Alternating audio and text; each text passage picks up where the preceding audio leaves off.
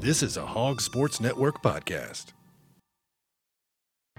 The Hog Sports Network presents the basketball podcast of Mid-America, the premier Arkansas hoops podcast covering the Razorbacks men's and women's teams.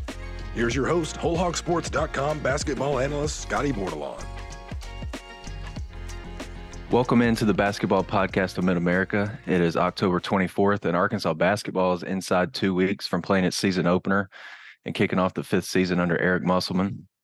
I'm Scotty Bordelon of WholeHogSports.com, and I'm happy, as always, to begin another season of this podcast alongside Bob Holt of the Arkansas Democrat Gazette, Ethan Westerman, and Andrew Joe of Whole Hog Sports. This is our season preview episode. I'm, like most people probably, I'm glad this time of the year is here. We'll obviously get into a lot of the things going on with Arkansas and Eric's program. We'll hit on the women's team too. There's really no one better to talk about that team with than Ethan right now.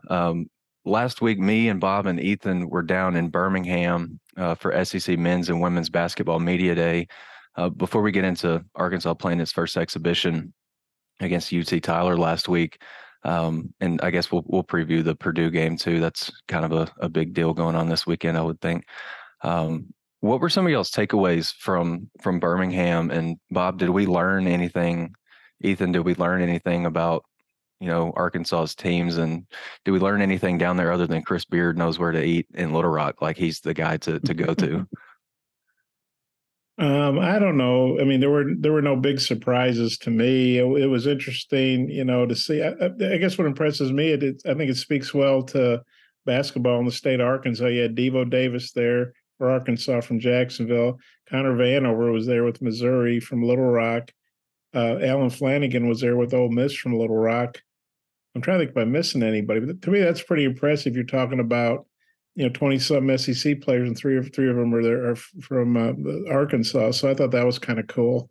I think we learned the SEC is, going to be loaded for bear again. I think the polls, teams will go up and down in and out of the polls at times, but 5 SEC teams are ranked in the preseason AP and coaches polls, and that matches, I think, or not matches, that's more than any other league. So I think that speaks to, obviously it's not just a football league anymore, a baseball league, but basketball is very powerful in the SEC as well. I think we learned too that Dennis Gates wanted to bring his whole team, or he would have if he could have. Would he bring 4 guys down to Birmingham? I think it was 4, yes. And Connor, yeah, go ahead. Well, I heard someone from another school say, well, I don't know how they get away with that or something. Like, they would have brought more guys too. So I don't know how that works. But Connor's apparently wearing number 75 this year I guess that's just a tribute to, I guess he's taller than he was when he was here. I guess they got him listed 6'7" now. Yeah, I don't know if he's honestly taller. I was asking him, like, have you grown? And he was like, well, you play with your shoes on, right? So I think it was the ORU where they started calling him 7'5". Excuse me. So I guess he didn't want to contradict that. So I honestly don't know if he's growing taller, but is there a big difference between 7'3" and 7'5"? I guess was Zach Edie. We'll see. I think he's listed 7'4". Ethan, how was your experience down there? I know you got some good one-on-one time with Mike Neubert for a podcast. What kind of came out of that conversation with him? Yeah. I mean, it wasn't any surprise for me, anything we talked about. It was more or less, you can just tell, like, the excitement that it finally feels like we're kind of here. Like, it's for a while been like, oh, season's around the corner. But it was, talking to him this time, it was kind of like, oh, there's a game in about 3 weeks, a little under 3 weeks from whenever we talked to him down there. But really the main thing that stood out for me from both days down there, I mean, of course, for the men's, you and Bob were out there, and I was just kind of watching it on TV. But then even on the women's too, it was just, I think the quality of coaches right now in the SEC is just what stands out to me, because there was never any like, oh, who's this, who's that. It was just one after another. You're like, oh, wow, we got a big name coming up here to talk right now. I think that was kind of my biggest takeaway right now, is it's just like, I don't know if there's any other men's or women's side, like a league right now in the nation, that you could just have that much quality of coaches one after another. I know on the men's side, there were some funny pictures of Eric and Nate Oates talking afterwards. Yeah, it's just things like that. And then on the women's side, it was I mean, Dawn Staley walked in and it was just like all of a sudden everybody just gets on a huddle and just starts chatting it up. It's just like I think that there's some, if not friendships among league coaches, a lot of respect right now. So that's kind of what stood out to me is just I think there's everybody on both sides, men's and women's, knows that there's a lot of good coaches right now and they have a lot of respect for each other. And it was pretty fun for us, I think, just to be treated to, and it's so funny, just kind of the room that we're in. It's so informal, but I mean, it probably looks formal on TV to everybody, but it's really an informal feel in there. So it was just kind of cool to have that time talking with those coaches. For sure. And I remember during the Women's Day, I came over and finished my cover story on Trevor Brazil, and LSU's time was about to start in that main ballroom. And right outside the room, it's almost like the noise level went up 2 or 3 times when Kim Mulkey and the LSU's players walked in. Like it was like they legitimately drew a crowd when they walked in. Like everybody was wanting to talk to them or take a picture with them. So yeah, the star power in the league, I think, maybe on both sides with the men's and women's is it's pretty impressive. And I think there's like some new faces or same faces in new places, like with Alan Flanagan. I think that could make, and Chris Beard, back in the league. I think that's going to make for really interesting year in the SEC for sure. Wanted to get to Arkansas's first exhibition against UT Tyler. Arkansas had no issues with that game whatsoever, which was probably a little bit new for El Ellis, I would think. I went back. I'm writing a story on him for our college basketball preview tab that'll come out right before the season opener. And he lost to Lenore Ryan by double figures last year in their first game. And then I can't remember who Louisville played in its second exhibition, but they squeaked out a win, like too close for comfort, when you're playing an exhibition. The crowd was really good the other night. It was probably about twice as big as I was expecting. But, homecoming weekend, the night before a home football game, was a perfect time for people to just be like, hey, I'll go watch this team play. 92-39. I think Arkansas gave up 12 points in the first half. Defensively, they were really good. Defensively, like I wrote my game story, like defense fueled everything. As they gave up 12 points in the first half. I think UT Tyler ended up 1 of 20 from 3 for the game, turned the ball over 20 times. Again, it's a Division II school, but sometimes you see these Division I teams, SEC teams, Power 5 teams struggle in games like this, but Arkansas just really didn't. I was most impressed, I think, with El Ellis. Looks like he's about ready to run the show. I think him and Devo are going to be one of the more intriguing duos, I think, to keep an eye on, because you feel really good about both of those guys handling the ball, being able to lead a team, especially Devo. But I think El is kind of up to speed with what Eric wants here. El finished with 9 points, 3 boards, 4 assists, 4 steals, didn't turn the ball over. I think in 16 or 17 minutes, they limited him a little bit, which I totally understand. And then Devo had 9 and 7, like he led the team. I think he had a game high in rebounds. Defensive intensity is just, it's there. What were y'all's takeaways from the game? I know I didn't even hit on Pinion Battle, Davenport shooting it pretty well. And then Trevor Brazil, got on the floor and looked like himself in a couple of different stretches. But what were y'all's takeaways from the first exhibition? Yeah, just like you said, the defense. I mean, I don't care who you're playing. If you hold somebody 12 points, if you're playing a junior high team, that's pretty impressive.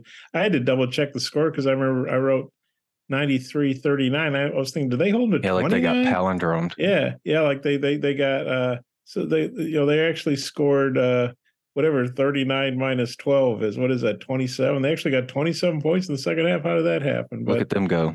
Yeah, the defense was really good. And like I said, it was good to see Trevor Brazil. I remember we talked to him Wednesday at media day, and I asked him if he was going to play Friday night, and he wasn't sure. He wasn't saying like he wasn't going to play. And Eric had said, well, that's kind of going to be up to how he feels and how practice goes tomorrow. And they got out there and played 19 minutes, which Eric said after the game that they were talking about maybe playing him, I think 4 to 7 minutes in each half. So he played a lot of minutes. And at first he got it there. He looked a little tentative.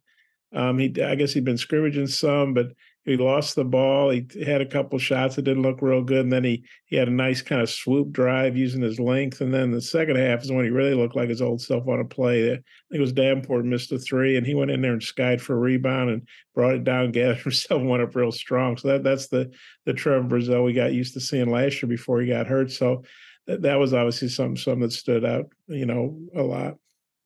Ethan and Andrew, you guys, y'all split up charting shots defended by each Arkansas player. Anything from that jump out? I think maybe what stood out to me, and it kind of matched what I think I was seeing. Sometimes I think my eyes can lie to me, but Chandler Lawson didn't allow a bucket on 7 shots that he defended. Trevor Brazile 1 for 6. L. Ellis and Devo were both 0 for 3. You saw some good stuff defensively, I thought, just contesting shots, not even getting into the, defensive rotations and, digging down to, try to take the ball from a big who's putting the ball on the floor. What were some of y'all's thoughts on Arkansas defensively, and what do y'all think this team's defensive potential might be? It was kind of funny tracking those shots because Arkansas was swarming so much defensively. It just felt like nothing came easy for UT Tyler. And it was funny tracking it because there were some guys, like I think maybe Makai Mitchell, it was like 3 for 4 on him or something, but all of those makes were just kind of bullcrap makes. Like they were like, none of them I was like, yeah, that was just bad defense. Yeah, like that was a legit basketball shot. Yeah, it was funny tracking them because even the makes that they had, it was like, I gotta put this on somebody's chart as a shot made. But I mean, it was like all contested. It felt like there were, I think, maybe 3 or 4 shots the whole game, and I'm talking putbacks and just like on the perimeter or something that were just uncontested, which that's pretty impressive in my opinion. I mean, I haven't charted shots like that before, so maybe that's not too out of the normal, but I feel like it's probably pretty out of the normal to only have 4 uncontested in a game, including those putbacks. Yeah, the team just felt like it was swarming defensively. I really was impressed with Caliph Battle. I know he's been hurt, and so I didn't really know what to expect from him. I didn't even know if he was going to play. I don't think anybody did, but it seemed like he was maybe the best on-ball defender out there. He was just super in their face, super like moved his feet well, which is just ironic because he's had foot problem. But yeah, I just thought that like any Eric Musselman team is gonna pride itself on defense, and especially with just moving well and not giving up the middle, getting their hands high on closeouts and stuff. I just think that they were really playing fundamental. And Bob said, anytime you hold somebody to 12 points and a half, I don't care who you're playing, but that's impressive. So, yeah, I thought defensively they looked really good. And offensively, it felt like what you said with like L. Ellis just getting the hot start. It's like once they got something going on offense, it was like it didn't stop. It kind of at the beginning was a little slow, but once L. Ellis started putting the ball in, they were doing what you want to do. They were playing good offense and matching it with good defense. It was a really complete win. I get it. It's an exhibition, but it was a really complete exhibition win. And I think it was important probably for L. And I'm starting this feature on him with, they got through the handshake line. They're walking toward the tunnel to take them back to their locker room. But when he gets about right across from Arkansas's bench, he takes his headband off and starts dancing because he lost to Lenore Ryan last year. And in that loss to Lenore Ryan, he had 2 points, turned the ball over like 4 times, was 1 of 7 from the floor. So I think L was kind of feeling himself, and I think he's really excited to be playing with a more superiorly talented group of guys around him, which I think in turn is going to make him more efficient. And then it'll not even look like, he'll probably become, the playmaker that he wants to be. But I think anytime L starts smiling or dancing or whatever, I think it's a pretty good sign that he feels like he's where he's supposed to be, where he needs to be. Another guy defensively, I didn't even mention Tremont Mark held his matchup 0 for 4. I think he had one guy maybe pushed his luck a little bit and tried to drive by him and got his shot swatted, kicked off a break. I think Devo ended up finding Caliph Battle for a layup. I think that right there is the kind of stuff that Tremont Mark can do.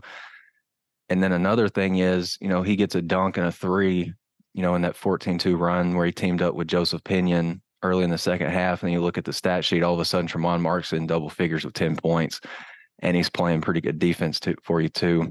I think Tremont is, I don't want to say he's going to be sneaky good for this team, but he's just, I don't know, he's probably just going to quietly be pretty good most of the time, which kind of brings me to my next point. I feel really good about the Devo L. Ellis backcourt duo because you've got two guys that you really trust to initiate offense. And I think maybe in a pinch, or maybe you can even just experiment with this, but Tremont can maybe bring the ball up too. So I feel like those are your top three guys. Would y'all agree? Those are maybe your top three guards at this point. How do you find playing time for Jeremiah Davenport, Caleb Battle, and Joseph Pinion when those three guys have shot the ball in the preseason the way that they have? Like what's going to be maybe the determining factor for who gets those minutes? Because I mean, we've obviously seen that, Eric normally doesn't play more than 8 or 9 guys, but you feel like that's six guards that you feel really good about playing. What do you think is going to be maybe the determining factor for those guys? Is it consistency, or maybe is it, I guess it kind of might boil down to who's locked in defensively? Yeah, I agree with that. I mean, obviously, you think about Davenport being a shooter and some of those other guys, Joseph, but they're going to have to do it on the defensive end too. It's also, especially after last year, the last couple of years, really, it's nice to have guys that you feel like you can start or bring off the bench. You can knock down some threes. I mean, if they're struggling against the zone, or maybe somebody just having an off night or getting in foul trouble, I mean, it's nice to have that kind of depth. They don't really have to depend on 1 or 2 guys, or they shouldn't have to. And I think the competition also is just going to push everybody. I don't think anybody's going to be out there coasting or cruising. I mean, I think they know they better get after it if they want to get their minutes, So I think it's a good situation. It's a good problem to have, trying to work that many guys, into the lineup.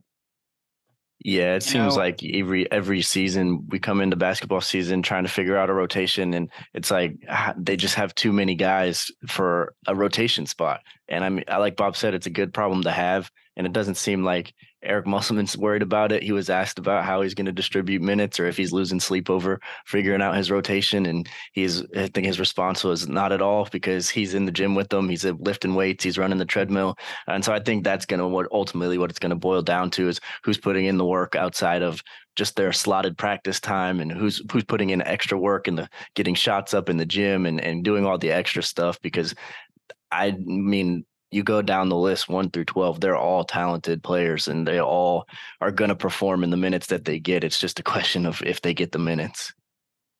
One thing that I think that Eric has done really well since he got here is just like I feel like every game is kind of its own game. It takes on its own feel, and he like rides whatever's best for that game. So I think having a bunch of streaky shooters like he has now, it is a luxury. It's like, you have those guys you mentioned like Devo and L. Ellis. It'll probably be pretty consistent and their game translates to any game you're in. But whenever you have a Pinion or a Davenport that are streaky shooters, it's kind of like, I mean, you saw it this past year with Joseph. It's like there were some games that he got to play a lot because he was knocking down shots. I think because you have that luxury now of multiple guys who can shoot, it might be one of those things that it's kind of a game by game. If you go in there and it was an exhibition this past week. So I think, Joseph missed his first 3 threes. I think Jeremiah might have missed his first 1 or 2. It's like you might not have that exact luxury during the season. Because if another guy's on, I could see Eric being like, he's on this game, I'm riding my hot hand and staying with him. So I think the word we keep on bringing up is luxury, though. I mean, it's early in his career, Isaiah Joe and Mason Jones were kind of your two that you're like, they can fill it up from deep and we need them on the court kind of at all times. So you kind of had to just ride out any shooting slump. Right now, it's like you have options. If a guy's not on one day, you can put somebody else in and maybe it's going to be their day. So I think that, I think all of them will get to play. It's just a matter of what game, what situation, and maybe there's 1 or 2 of them that prove that they're not just a streaky shooter, that they can be a consistently good shooter, and then they earn the majority of the minutes. It's just the season and each game will take on its own feel, I think. Put it on a banner. Every game takes on its own identity. Hang it in the rafters next to some of the other retired numbers. I think or put it on the ribbon boards. Like when you instead of the stats at some point, like get your advertisements off the ribbon boards and then just put every game takes on its own identity. That's been Eric's go-to saying since he's been here. Another guy that I wanted to kind of bounce some stuff off of you guys with is Chandler Lawson. He was the last guy, I believe, that Arkansas signed out of the transfer portal. You can correct me if I'm wrong, but I think that's right. Got here late, and I wrote in my rotation projection column for HI, I think it was, maybe a month and a half ago at this point. I wrote that he was going to be in a group of 4 guys who were fighting for minutes with Layden Blocker, Bayfall, and Denaje Harris. And I said Lawson was going to be down there fighting for minutes because he's got here late, and a lot of times when you come into a program where you're kind of behind in a program like Eric's, like you've got a lot of work to do some catching up. But this kid and his 7'7" wingspan and his motor and his ability to step out and knock down a 3, like we saw early in that UT Tyler game, like he knocked down a 3, which is what they want. And it's super interesting to me because I honestly didn't think that he had that in him. I don't want that to be a slight to him. I thought he was kind of more of a rim running defense first type guy. But if he can do that and use that length to his advantage, man, it might be kind of hard to keep him off the floor, especially early in the year. And then if he plays those early minutes well, he could be, I don't know. I don't want to put any pressure on him at all. And, if there is any pressure, he's putting it on himself. But I think he could be a guy that really helps this team in certain games, you know what I mean? And I asked Trevin Brazil that the other night, and he was like, man, it's not even a question. Yeah, he's going to help us. Just thoughts on Chandler Lawson, where he might fit into that front court, because you've got TB, Jalen Graham, when he's healthy and not dealing with back spasms and stuff, he can give you offense. I think it's just kind of the dirty work stuff and the rebounding in traffic, not turning the ball over when you're double teamed.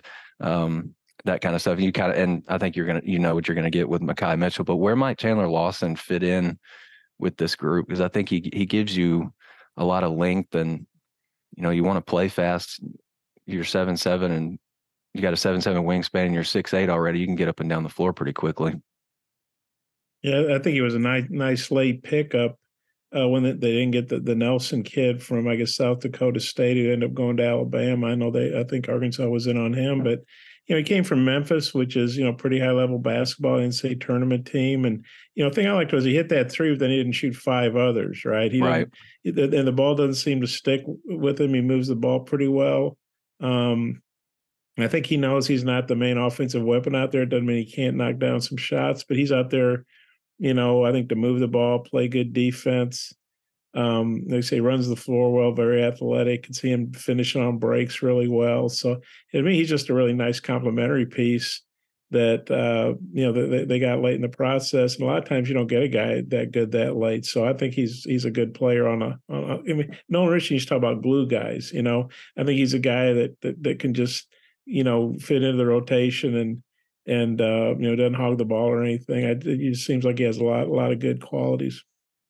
Yeah, I was talking to him at Arkansas's media day, or I guess after we watched one of their practices, the first full week of practice. And he comes from a basketball family. I think he's had 3 other brothers in his family play for Memphis, and I think a couple of them have played elsewhere.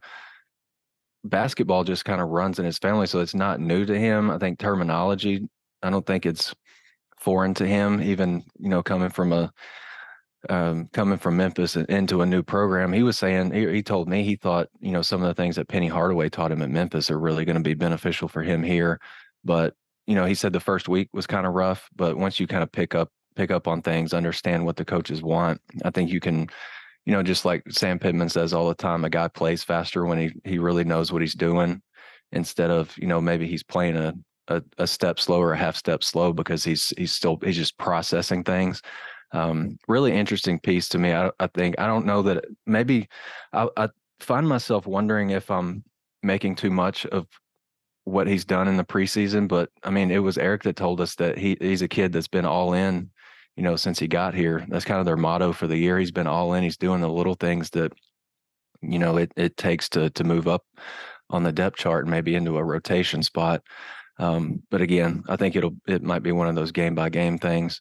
Real quick, areas of concern with this team. Have we seen enough to maybe identify areas of concern at this point? Ethan, you can go ahead if you got something. I'd say honestly, just being a streaky shooting team is an area of concern, because how many threes did they take the other night?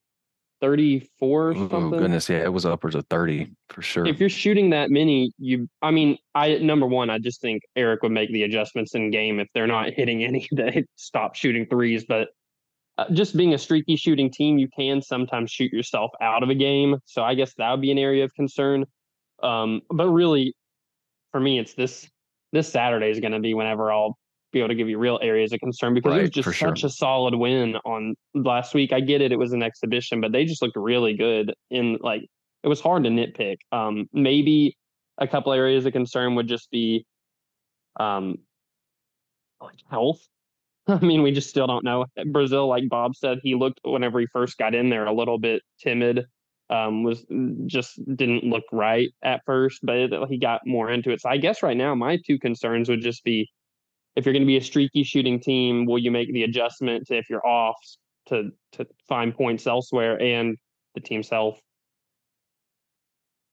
Yeah, I think my main area of concern for this team would be the rebounding potential for this team, just because, like you said, the volume that they shot with against UT Tyler can obviously lead to a lot of misses, and you're going to need to grab those misses against better competition. You're not going to get to play a D2 school in the regular season. And I think you mentioned Chandler Lawson earlier, and I think that's where he comes in, because he's kind of a seamless fit with Arkansas's offense, because you can't have 5 primary scorers out there on the floor at one point. And L. Ellis is going to get his shots. Devo Davis is going to take his shots. Trevor Brazile and Khalif Battle are all going to have the ball in their hands. And that's where you need a guy like Chandler Lawson to do the little things, rebound the ball and defend well. And so I think he might see an increased role than what was previously anticipated, just because he can do those little things. And then you obviously have Makai Mitchell, who is, I would say, a solid rebounder, but I wouldn't say is elite on the glass. And so I think you need guys like Makai Mitchell and Jalen Graham to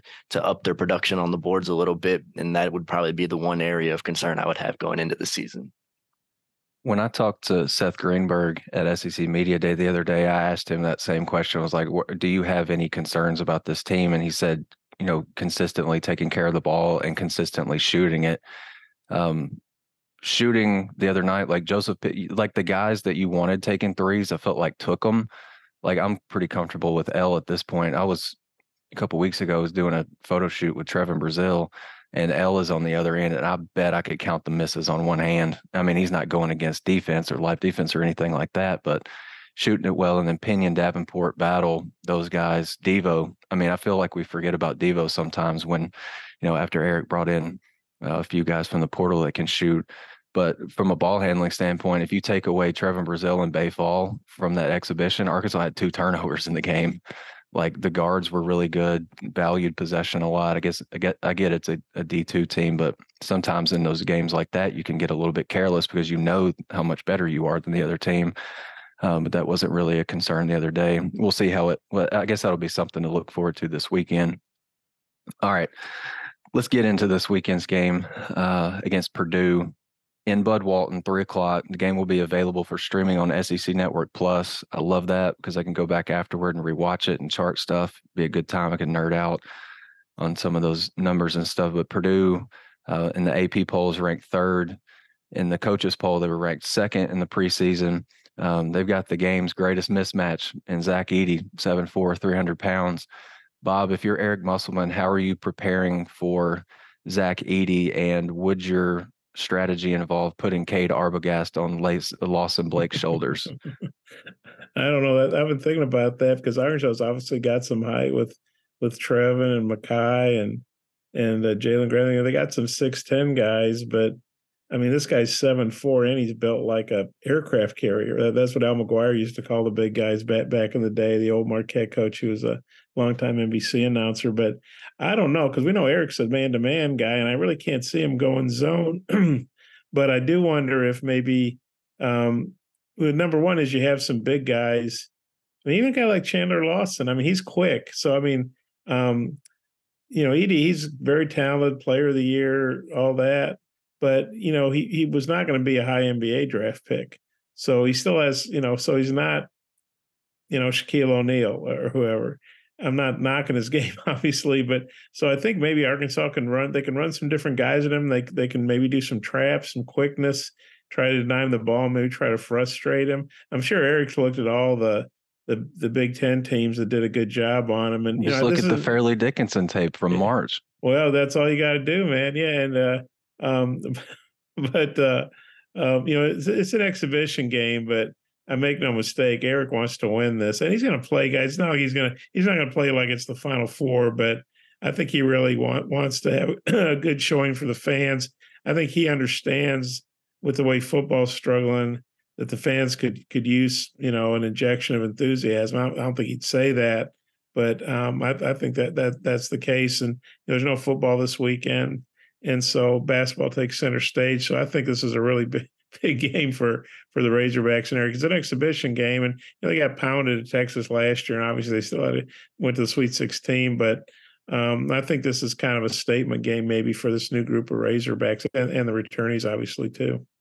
For sure. In addition to Zach Edey, Purdue has Fletcher Lawyer and Braden Smith back.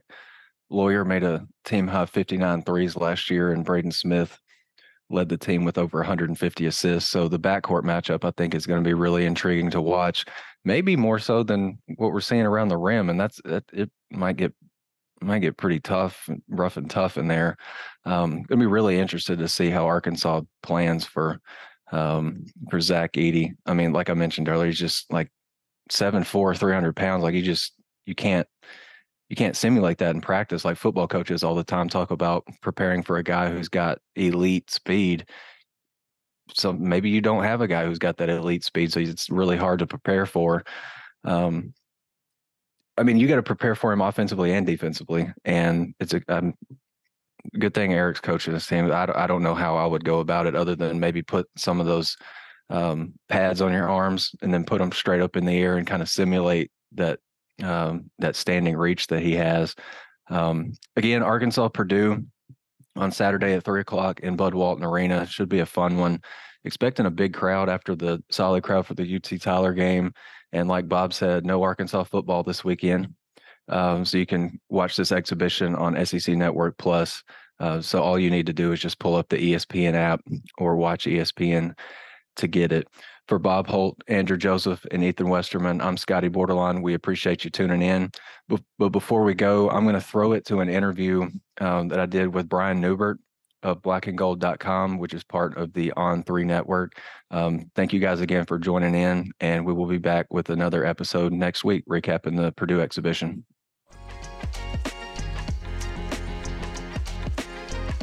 I'd like to welcome into the show Brian Neubert of goldandblack.com, which does a great job covering Purdue sports for on3sports.com.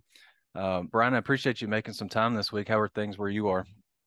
They are good. They're good. The weather's not freezing yet, so that's always a positive thing this time of year. Getting ready to be busy here in the next couple of weeks. For sure. I know when we were trying to set up a time to talk this week, you mentioned you're coming in Friday to cover the game as well. Have you ever been to Arkansas before, and just kind of what are your expectations for the weekend? I have never been to Arkansas. It's one of about a half a dozen states I can check off the list now that I've never been to. Purdue's got to get me to the Dakotas one day. I'm not counting Mississippi. I was there for like 5 minutes one time when I was in New Orleans. So Arkansas is one of the few states I have never been to. So looking forward to checking it out. I've heard good things about the arena. I've heard good things about the environment, and looking forward to it. For sure. I think you'll probably be in for a pretty good environment this weekend. The football team's really struggling. They're off this week, so it kind of falls on a perfect weekend. Getting into Purdue a little bit, what are some of the top stories or storylines for this new Matt Painter team?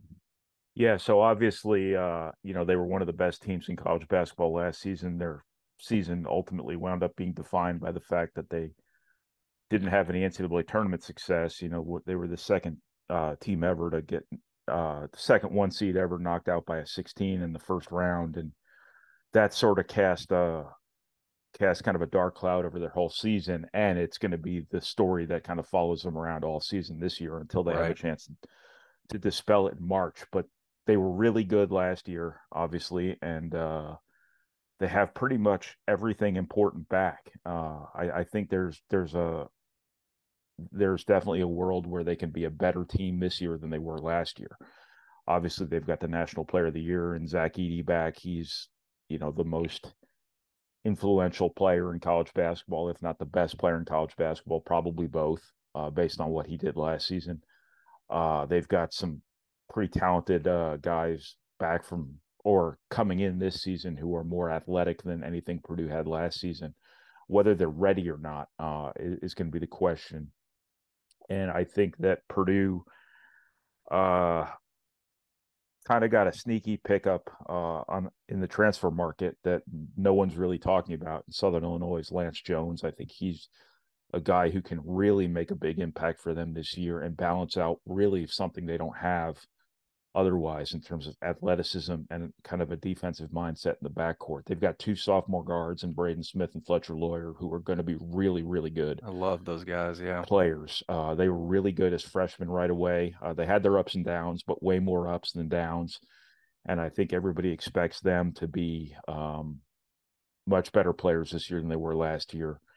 For such an established team, there's going to be some change. They're going to try to incorporate some more scoring in the form of a player named Trey Kaufman-Wren as best they can. He's kind of a true low post scorer. They're going to use him more at forward. So how that's going to coexist with Zach Edey on the floor, that's going to be a big question too. No guarantee it's going to work, but on paper at least, Purdue figures to be pretty good.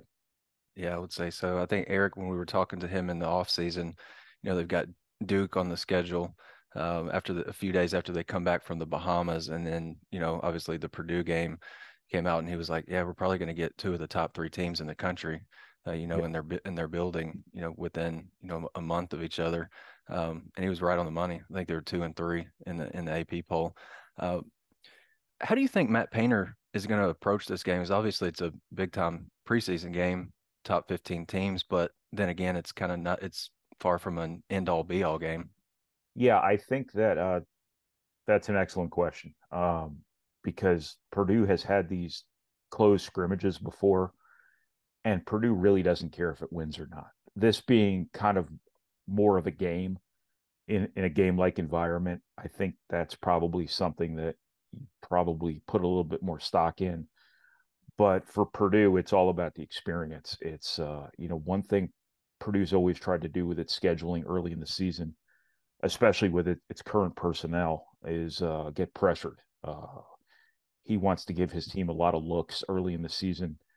And one thing, at times over the years, and I'm not just talking about this team this year or last year, but some of their teams that preceded it, they didn't handle backcourt pressure great. And I think, for that reason, they've tried to schedule West Virginia's and they've tried to schedule Cincinnati's. And now obviously Arkansas, I assume Arkansas, I don't know Arkansas great. I just know they lost Nick Smith and Anthony Black.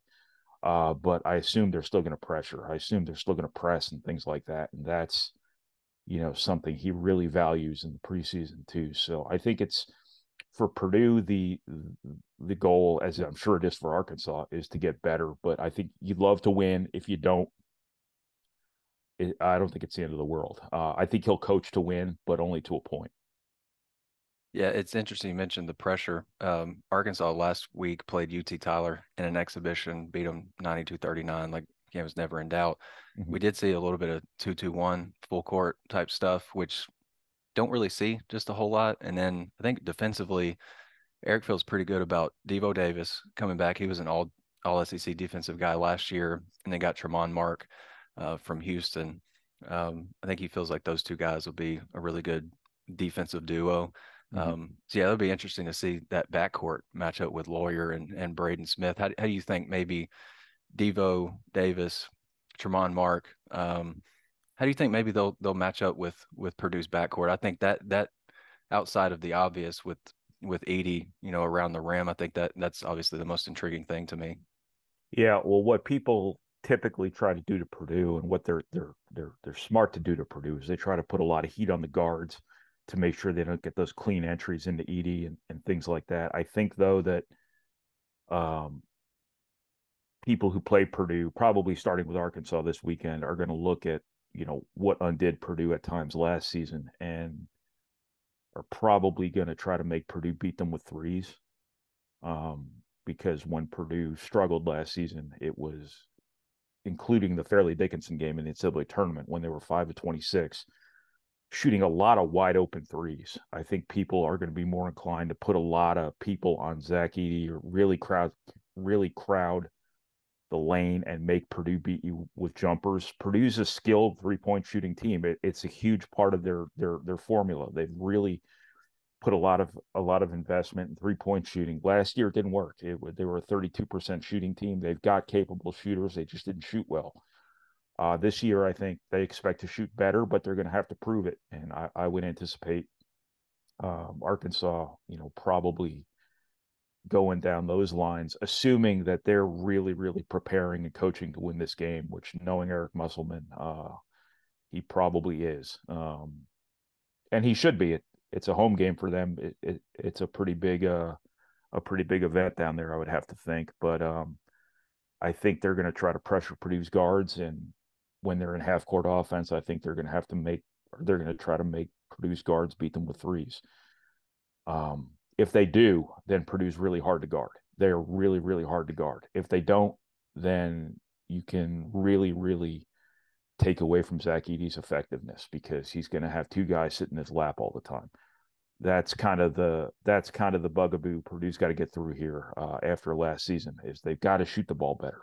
It sounds like 9 times out of 10 you say something like that prior to a season, and it just sounds like oversimplification. But for Purdue, right, it really is that simple. They've got to make threes, because when you're not making threes, you're really, really taking away from Zach Edey's value, and you're just making yourself really easy to guard. Just on Edey a little bit more, obviously really intrigued by him. I made the joke earlier in the show that I don't know how Arkansas was going to simulate you can't preparing for him. Oh, no, and I made the joke. I was like, are you going to put the walk-on guard on the walk-on forward shoulders to try to simulate the height and the standing reach and all that? But what's he been like for you to cover? And maybe what are some of the things he does, maybe just beyond being a mountain of a man, that kind of make him effective? Well, I think people look at him and they just look at the dimensions, and there's kind of a punchline out there sometimes from fans of other Big Ten schools that he's only good because he's big. That's just not accurate. He's a really good basketball player. He's got great hands. He's got great feet. He moves better than you would ever expect, an office building to move. Yeah. He's really improved as a passer.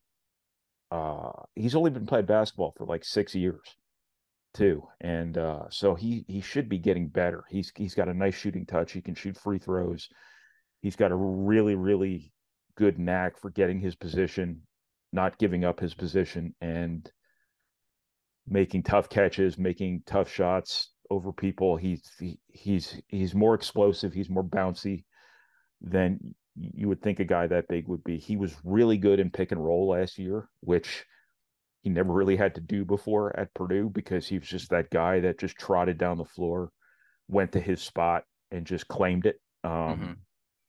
But he's just kind of a freak, man. He averaged 30 minutes a game last year when he'd not played more than 19 or 20 before that, and didn't phase him. He was better at the end of games than he was at the start of games sometimes. And he's just a really good basketball player, and should be getting better. It's just a matter of, sometimes he's had to deal with some of the mental challenges of, getting fouled on every play and having to play through it. Sometimes he's had to deal with tricky matchups in terms of, people obviously want to pull him away from the basket, so they put him in ball screens and things like that.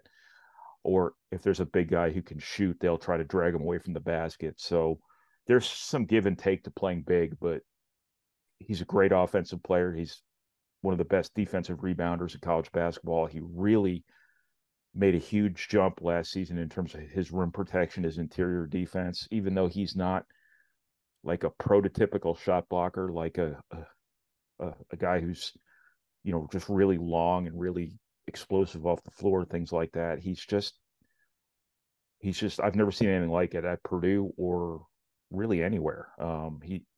You can't simulate him in practice. You just can't. And that's sort of one of those things where, like, you can watch film and what you see on film and then what you see when you go out there for warm-ups, what you see in that first 5 minutes of the game, they're two very, very different things. For sure.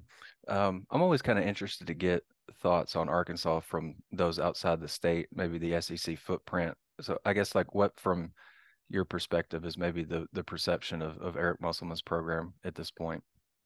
I know he can really recruit, and he's really gotten some dudes down there. And I know they want to play a lot of pressure and, things like that. And I saw them play in Indiana a couple of years ago. I saw his Nevada teams play. One of Purdue's former players, Kendall Stevens, transferred to Nevada. That's right. Yeah. Eric talks about him quite a bit. Yeah, I paid kind of loose attention to them after that, and I know he's a good postseason coach. He's a good regular season coach. He's a high pressure guy. He's a high energy guy. Obviously, a colorful personality. Hopefully, he'll keep his shirt on Saturday. But no guarantees.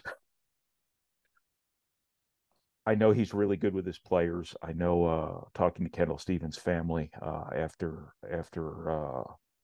he transferred, I know they were really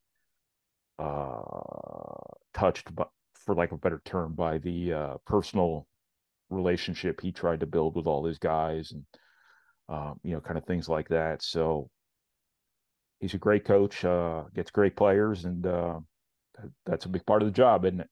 Yeah, absolutely. Brian, I want to thank you again for your time, man. Looking forward to the weekend, and appreciate you joining the show and get us ready for Saturday's game. You guys can find Brian's work at goldandblack.com. Brian, appreciate your time, man. Looking forward to meeting you on Saturday. No problem at all, Scotty. We'll see you Saturday.